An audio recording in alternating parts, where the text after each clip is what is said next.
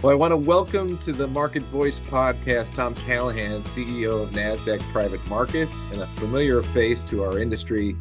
Tom has had a 30-year career in financial services with stints at BlackRock, where he ran their global cash management business, with NYSE Life US, where he was CEO of that startup futures exchange, and Merrill, where he was co-head of global prime brokerage. I had the pleasure of working closely with Tom while we were both at NYSE Euronext, where Tom ran the exchange, NYSE Life US, and I ran the clearinghouse, a joint venture of NYSE and DTCC and New York Portfolio Clearing. And doing my best opposition research to embarrass Tom on this podcast, I also discovered that Tom was captain of the Harvard football team in his senior year. And until a season-ending injury after his second game, Tom was getting interest from NFL scouts. Is that true, Tom? It is, which may explain some of my bizarre behavior from traumatic head injuries from my football career. But yes, I was the captain of the Harvard football team. I weighed 330 pounds my senior year. My academic major at Harvard was football, actually, and had intended to try, believe it or not, futures and private market securities weren't my ambition when I was 18 years old. I wanted to be in the NFL. For those of you who don't know me, I'm 6'6", so at 6'6", 330, it seemed like a fairly logical career path until fate interrupted and I hurt my back. And here I am 30 years later in the securities industry. But it was a wonderful experience. But given I read somewhere I was a left tackle, the average lifespan of a NFL offensive lineman is something like 53 years old, and I'm 54 now. So I guess I'm grateful for that back injury. Yeah.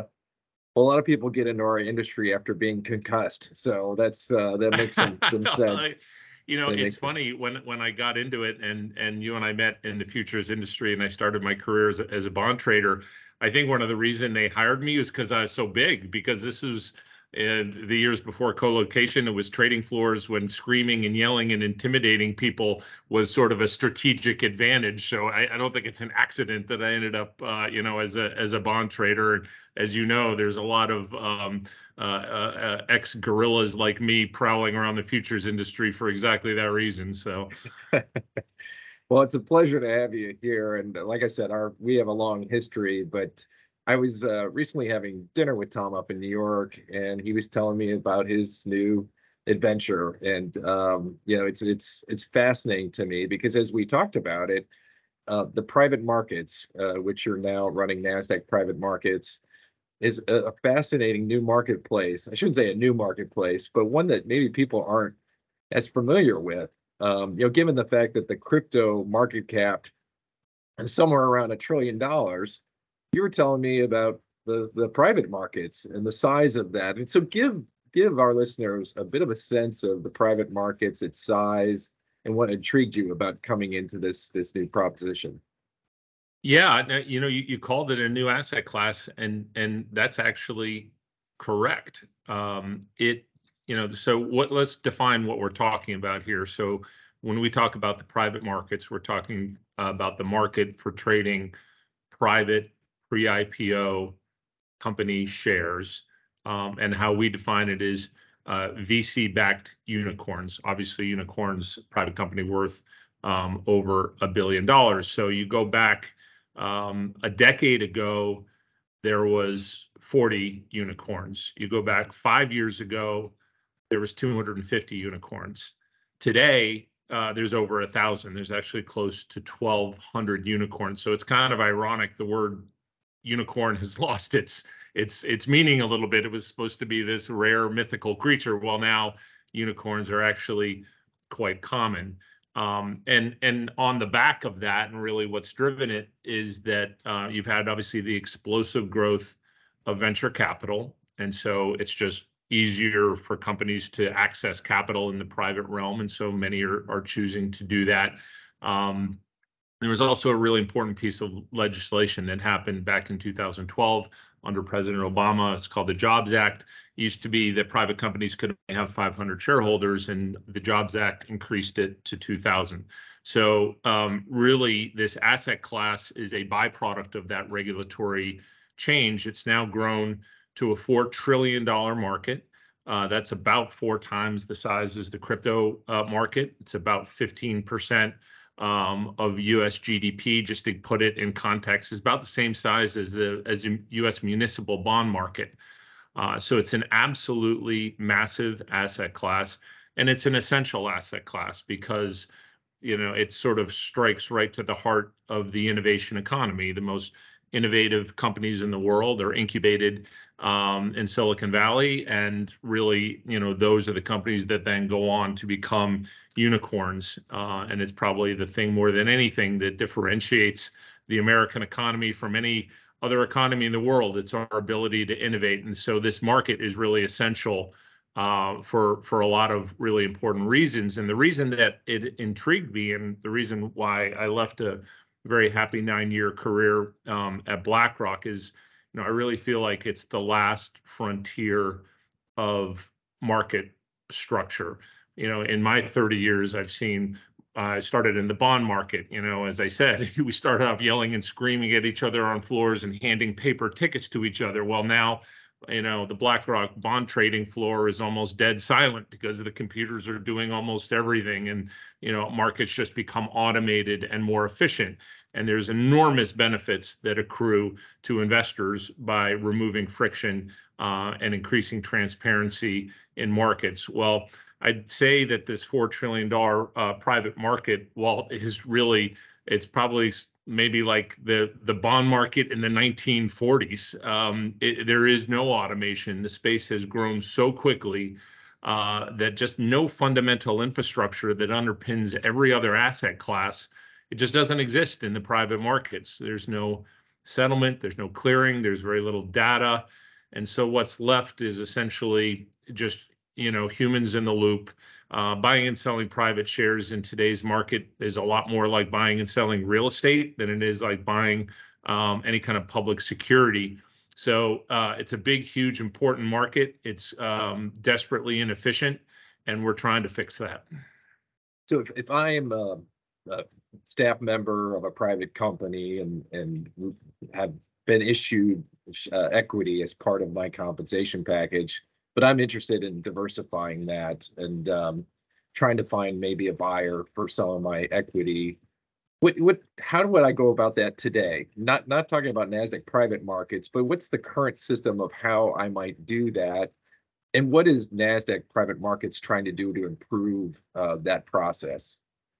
Yeah, so that's a perfect use case because we deal with those types of clients all the time. And again, if the average company is waiting now 14 years to go public, if you're a 25-year-old employee of a private company, it's kind of hard to tell them, well, wait 14 years to buy a house or, to pay off your student loans or whatever it is. So this need for liquidity is real because it's a byproduct of private companies waiting longer and longer and longer to go public. And let's also remember a lot of private companies are competing against public companies. Those public companies tend to give stock with a 3-year cliff vest RSU that sort of has this orderly natural liquidity mechanism built in. And so if you're trying to attract and retain employees as a private company, you literally have to offer them some partial liquidity, or else you're just going to lose your talent. So it's just an essential talent management and retention tool. So how does it work now? There are boutique brokers and a bunch of names you've probably never heard of before. And sometimes these people sort of troll LinkedIn and try to find either current employees or ex-employees and, hey, are you interested in selling? And I have a buyer. You will engage with that broker. They'll shop around and whatever their network is. You'll ask them basic questions like, well, what do you think this share is worth? And they'll go, well, I don't really know. And they'll come back to you with a price, and you don't know if that's a good price or a bad price. Is that high or low? Has it traded before? You don't know.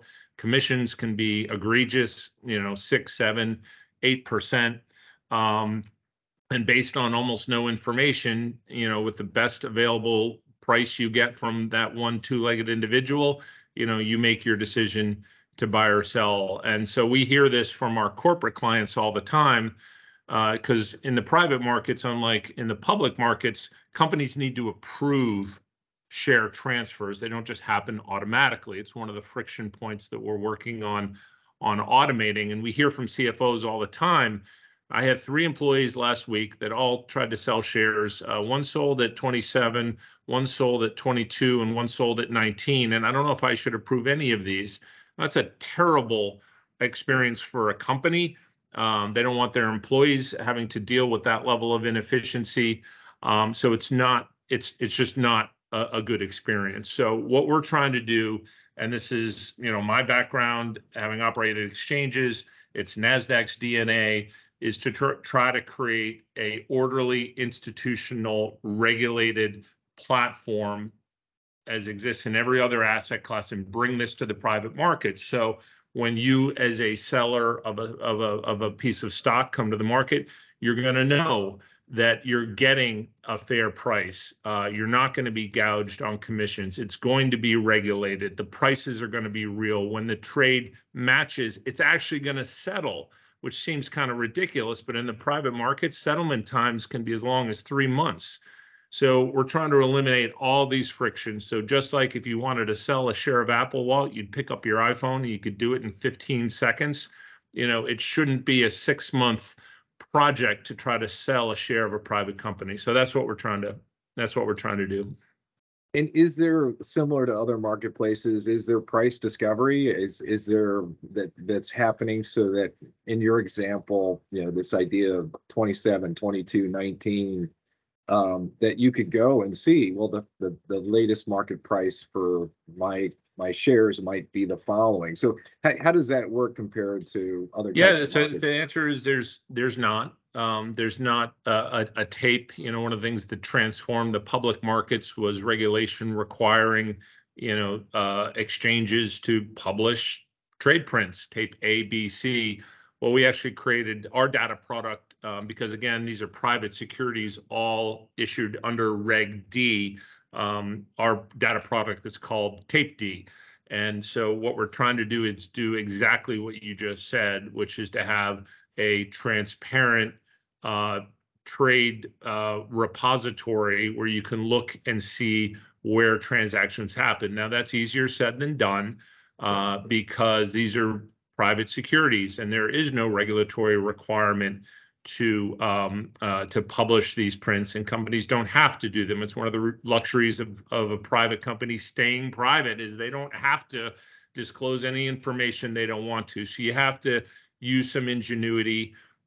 We have obviously anything that trades on our platform becomes part of our data record. We also have a settlement service. We want to be the default settlement agent for the entire industry. So not just securities that trade on our platform, but anywhere they trade, we settle these the transactions. So we gather a lot of data through our settlement service. We pull in mutual fund marks. We pull in state filings from places like the state of Delaware. They basically get data programs with brokers. You have to kind of piece it together using a lot of ingenuity and a lot of technology. So it's a hard problem to solve, but it's really an essential one because even if you build the infrastructure that we talked about, if you don't solve the basic information problem, then really these markets aren't gonna advance. And I'm curious too, I mean, you're getting companies that are coming to you with various types of equity offerings that may want to sign up to your service. Do you find that they're unstandardized? Is there a standard to how private companies issue equity? And is NPM trying to solve for that, to offer some standards so that helps the process that you're talking about? We're actually not, and that would be very logical to think that you would go to private companies and say, please do issue, your stock in this standardized way because it'll make it easier to trade on our platform. These are innovative technology companies, and they've been successful because they've been disruptive and innovative. And so, we want to work with them. They all want to issue their equity securities in a way that makes sense to their employees, achieves their objectives. And so I think these are always going to be bespoke and customized. And we do see all sorts of interesting bells and whistles and features that certain companies put on their program, and that works for them. And I think that that's healthy. And so we're not trying to change that. There are others that are out there that are trying to do tokenized issuance in standardized form. I think the market may get there someday. But again, it's sort of the luxury and the privilege of a private company is you can kind of do things your way. And so we try to work with companies with where they are and adopt our technology and our platform to suit their needs, not to try to get them to suit ours. So we have a few different programs and platforms on NPM. One of them, and the thing that we've been doing for close to a decade now, is where you talked about the use case where it's an ex-employee looking to sell a share. We run tender programs for companies where that's where the company itself is our client. And so they will come to us and say, hey, we want to offer 15% liquidity to all of our 600 employees. And can you please run a tender program for us? So it's largely a technology product, and we can do that a bunch of different ways. Sometimes the capital's coming from the company. Maybe they just did a primary round, and part of their use of proceeds is to give liquidity back to their employees. Sometimes they come to us and they say, can you find us new investors? Go find capital for us. Sometimes the company wants to set the price. In today's market, it's really hard to know what a private company is worth. So companies come and they want us to run auctions and have a market-driven price. So these are what I'm talking about, of really being flexible and kind of working with clients to help them achieve their objectives. That's what our technology does. And I'm curious, you mentioned your settlement service, and sorry if this is a dumb question, but is clearing a concept that's part of that service, or is that something, given the more bilateral nature of these things, that you don't need that type of counterparty risk management? Clearing? No, you absolutely do, and counterparty risk is critical. It's probably more acute in this market than any other asset class that I know of, because it happens with some degree of regularity. Again, this is largely an unregulated space. There is no DTCC. There is no BONI. There's nothing. It's a bilateral market, and people flake out on trades and fall down on trades. And until NPM came along, there really wasn't a mechanism to police that bad behavior. And so once you match a trade, once you get the company to approve that, oftentimes it could be a 2 or 3 month process to wait to see if your trade actually settles. And that's just unacceptable. I mean, you can't have any asset class that operates with inefficiency. When you match a trade in the public securities market, you don't spend a nanosecond worrying, oh my gosh, is this trade actually going to settle, and is my counterparty going to be good?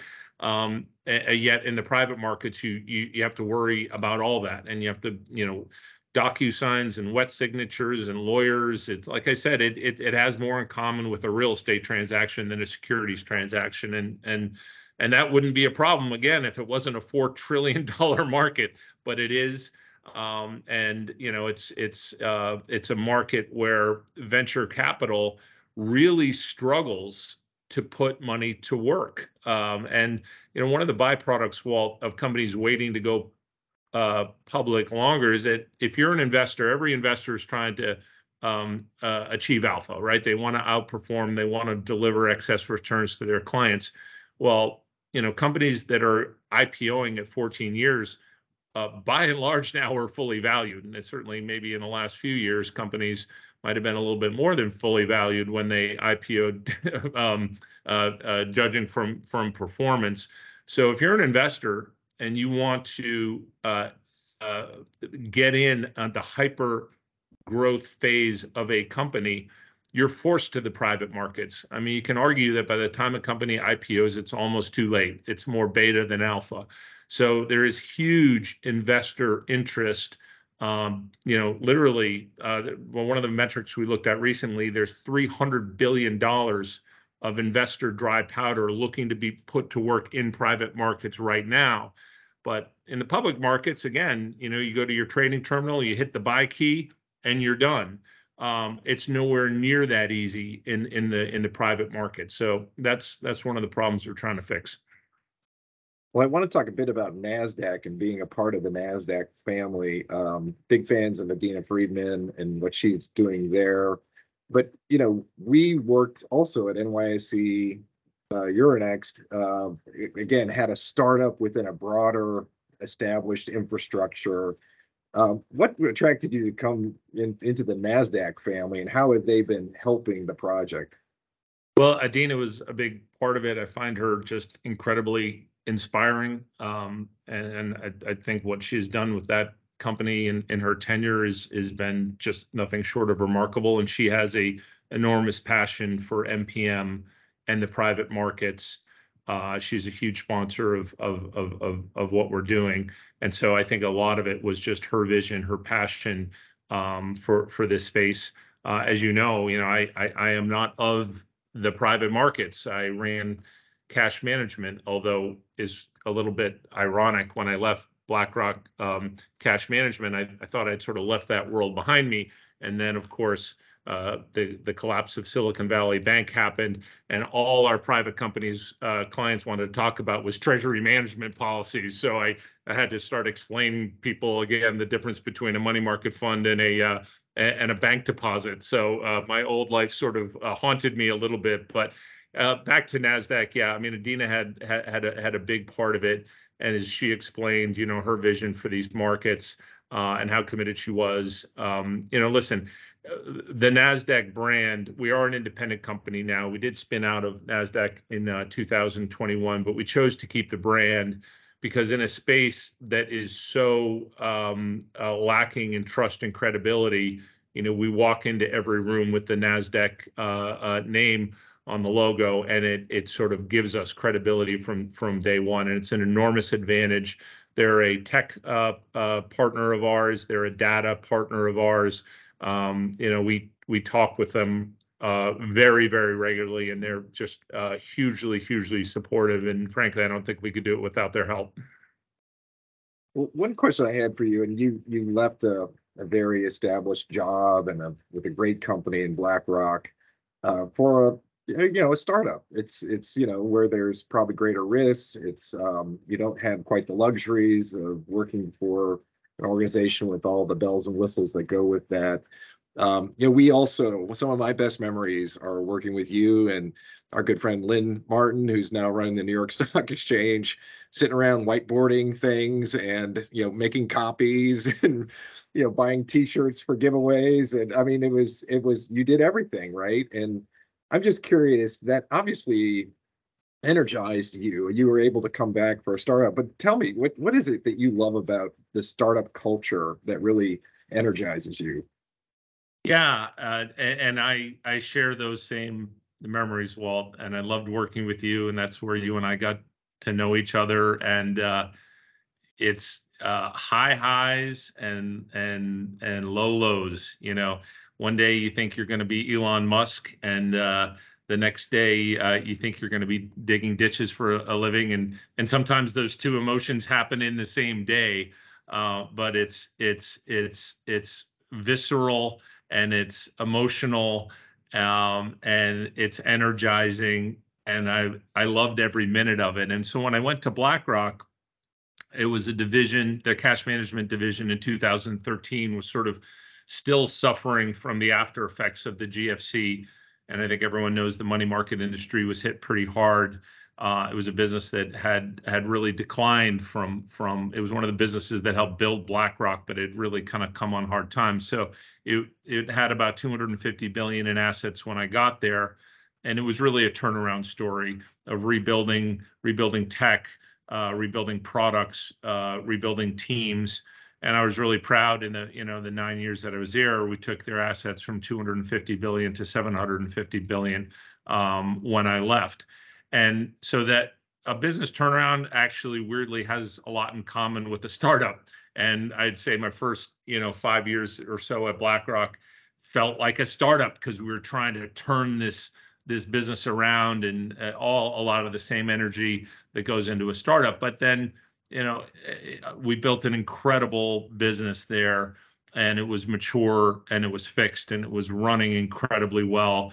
And I missed the startup, and I think you're the same, Walt. You're a market structure junkie. You love markets. And I really think the private markets are the last great frontier of market structure. They're so primitive. They're so enormous. They're so essential. I think we have an amazing opportunity to build an incredible business, but also to help really advance a market that needs it, frankly. And so, yeah, I'm right back to my first day here at NPM. I went to a hardware store and bought a hammer so I could hang the whiteboards, and dealing with plumbers, and calling the guy to fix the copy machine and install the coffee maker.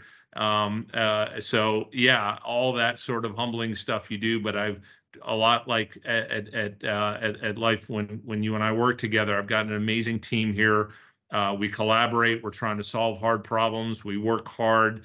And we're just all 100% in it, trying to build this amazing company. And, at 54 years old, to have an opportunity to do something like this again, I feel so incredibly privileged, and I'm more passionate and energetic now than I've been in a really long time. So having a blast. Well, that's great. And Tom, you're one of my favorite people out in the industry, and I've not laughed as much in the industry as when I'm around with you, and we've had a wonderful time. And I got to tell one story about us, and it's one of my favorites. But when we were trying to get NYPC approved by the CFTC, and at the time Chairman Gensler was in charge of doing that, and I was on a flight back to DC, and had a message from Chairman Gensler to call him immediately, which is not a good sign when you're up for approval. And when I called him, I expected him to tell us that our clearinghouse had been disapproved. But instead, he told me that I was on a death list, that somebody was trying to kill a bunch of public officials, and I was somehow on this list. And I was so happy that I wasn't disapproved. And my first call was to Tom Callahan to tell him that the good news, that I was on a death list, and that NYPC had not been disapproved, and we were still alive. So we laughed about that, and it's just one of my favorite Tom Callahan moments, laughing with you over the phone on that story. Oh, thank God. There's just a hit squad out to get me. It was such good stuff. Well, I remember, Walt, at that same time, we were trying to get NYPC approved. It had taken forever. We were running out of cash, and it was literally, we felt like we were living day to day. And there was a call where we thought we were going to get approval, and we didn't. And it turned out it was going to be like another 6 months. And I remember sitting in my office just just thinking that it was over. And what is the old saying that success has many fathers and failure's an orphan? And at those times in business, when you get those kinds of pieces of information where it looks like all is lost, it was an incredibly low moment. And I remember you called me then, Walt, and you were so positive, as you always are, and so optimistic. And you're like, we're going to get through this, and it's all still going to be great. And I needed it at that time. I'm usually a pretty optimistic guy, but I needed that pep talk at that moment. And you were absolutely right, because not long after, we did get the approval that we needed. We did launch the clearinghouse. It's the greatest clearinghouse that never worked. I think maybe we were, what is the old saying, Walt, being right early is the same thing as being wrong. We were trying to cross margin cash and futures, and the damn contraption actually did work exactly as we said it would. But then circumstance conspired against us. But I'm still proud of what we built together, and really so grateful for that opportunity to work with you. Yeah, well, I'm proud to call you a friend, and I have no doubt you're going to be successful in this new venture, and it's worth us keeping and monitoring closely because it sounds exciting. And who knows, maybe there'll be some interaction between our markets and your markets going down the road. So we're looking forward to that, and can't wait to see when your you successes. rebrand from the Futures Industry Association to the Futures and Private Markets Association, then I'll know that I've done my job well, Walt. Yeah, stay tuned. Well, thank you, Tom, so much for a wonderful podcast, and we so appreciate you being a part of Market Voice. Well, I appreciate it, my friend. Thank you so much for including me. This was a real thrill. Thank you. Take care. Nasdaq Private Market, LLC is not a registered exchange under the Securities Exchange Act of 1934. Nasdaq Private Market is operationally independent and distinct from the Nasdaq Stock Market, LLC. Securities-related services are offered through NPM Securities, LLC, a member of FINRA and SIPC. None of the information provided represents an offer to buy or sell or the solicitation of an offer to buy or sell any security, nor does it constitute an offer to provide investment advice or service. Investing in private company securities is not suitable for all investors. It is highly speculative and involves a high degree of risk.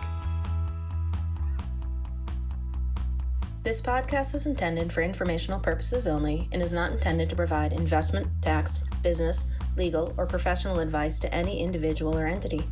Unless specifically stated otherwise, neither FIA nor its members endorse, approve, recommend, or certify any information, opinion, product, process, service, individual, or entity presented or mentioned in this podcast.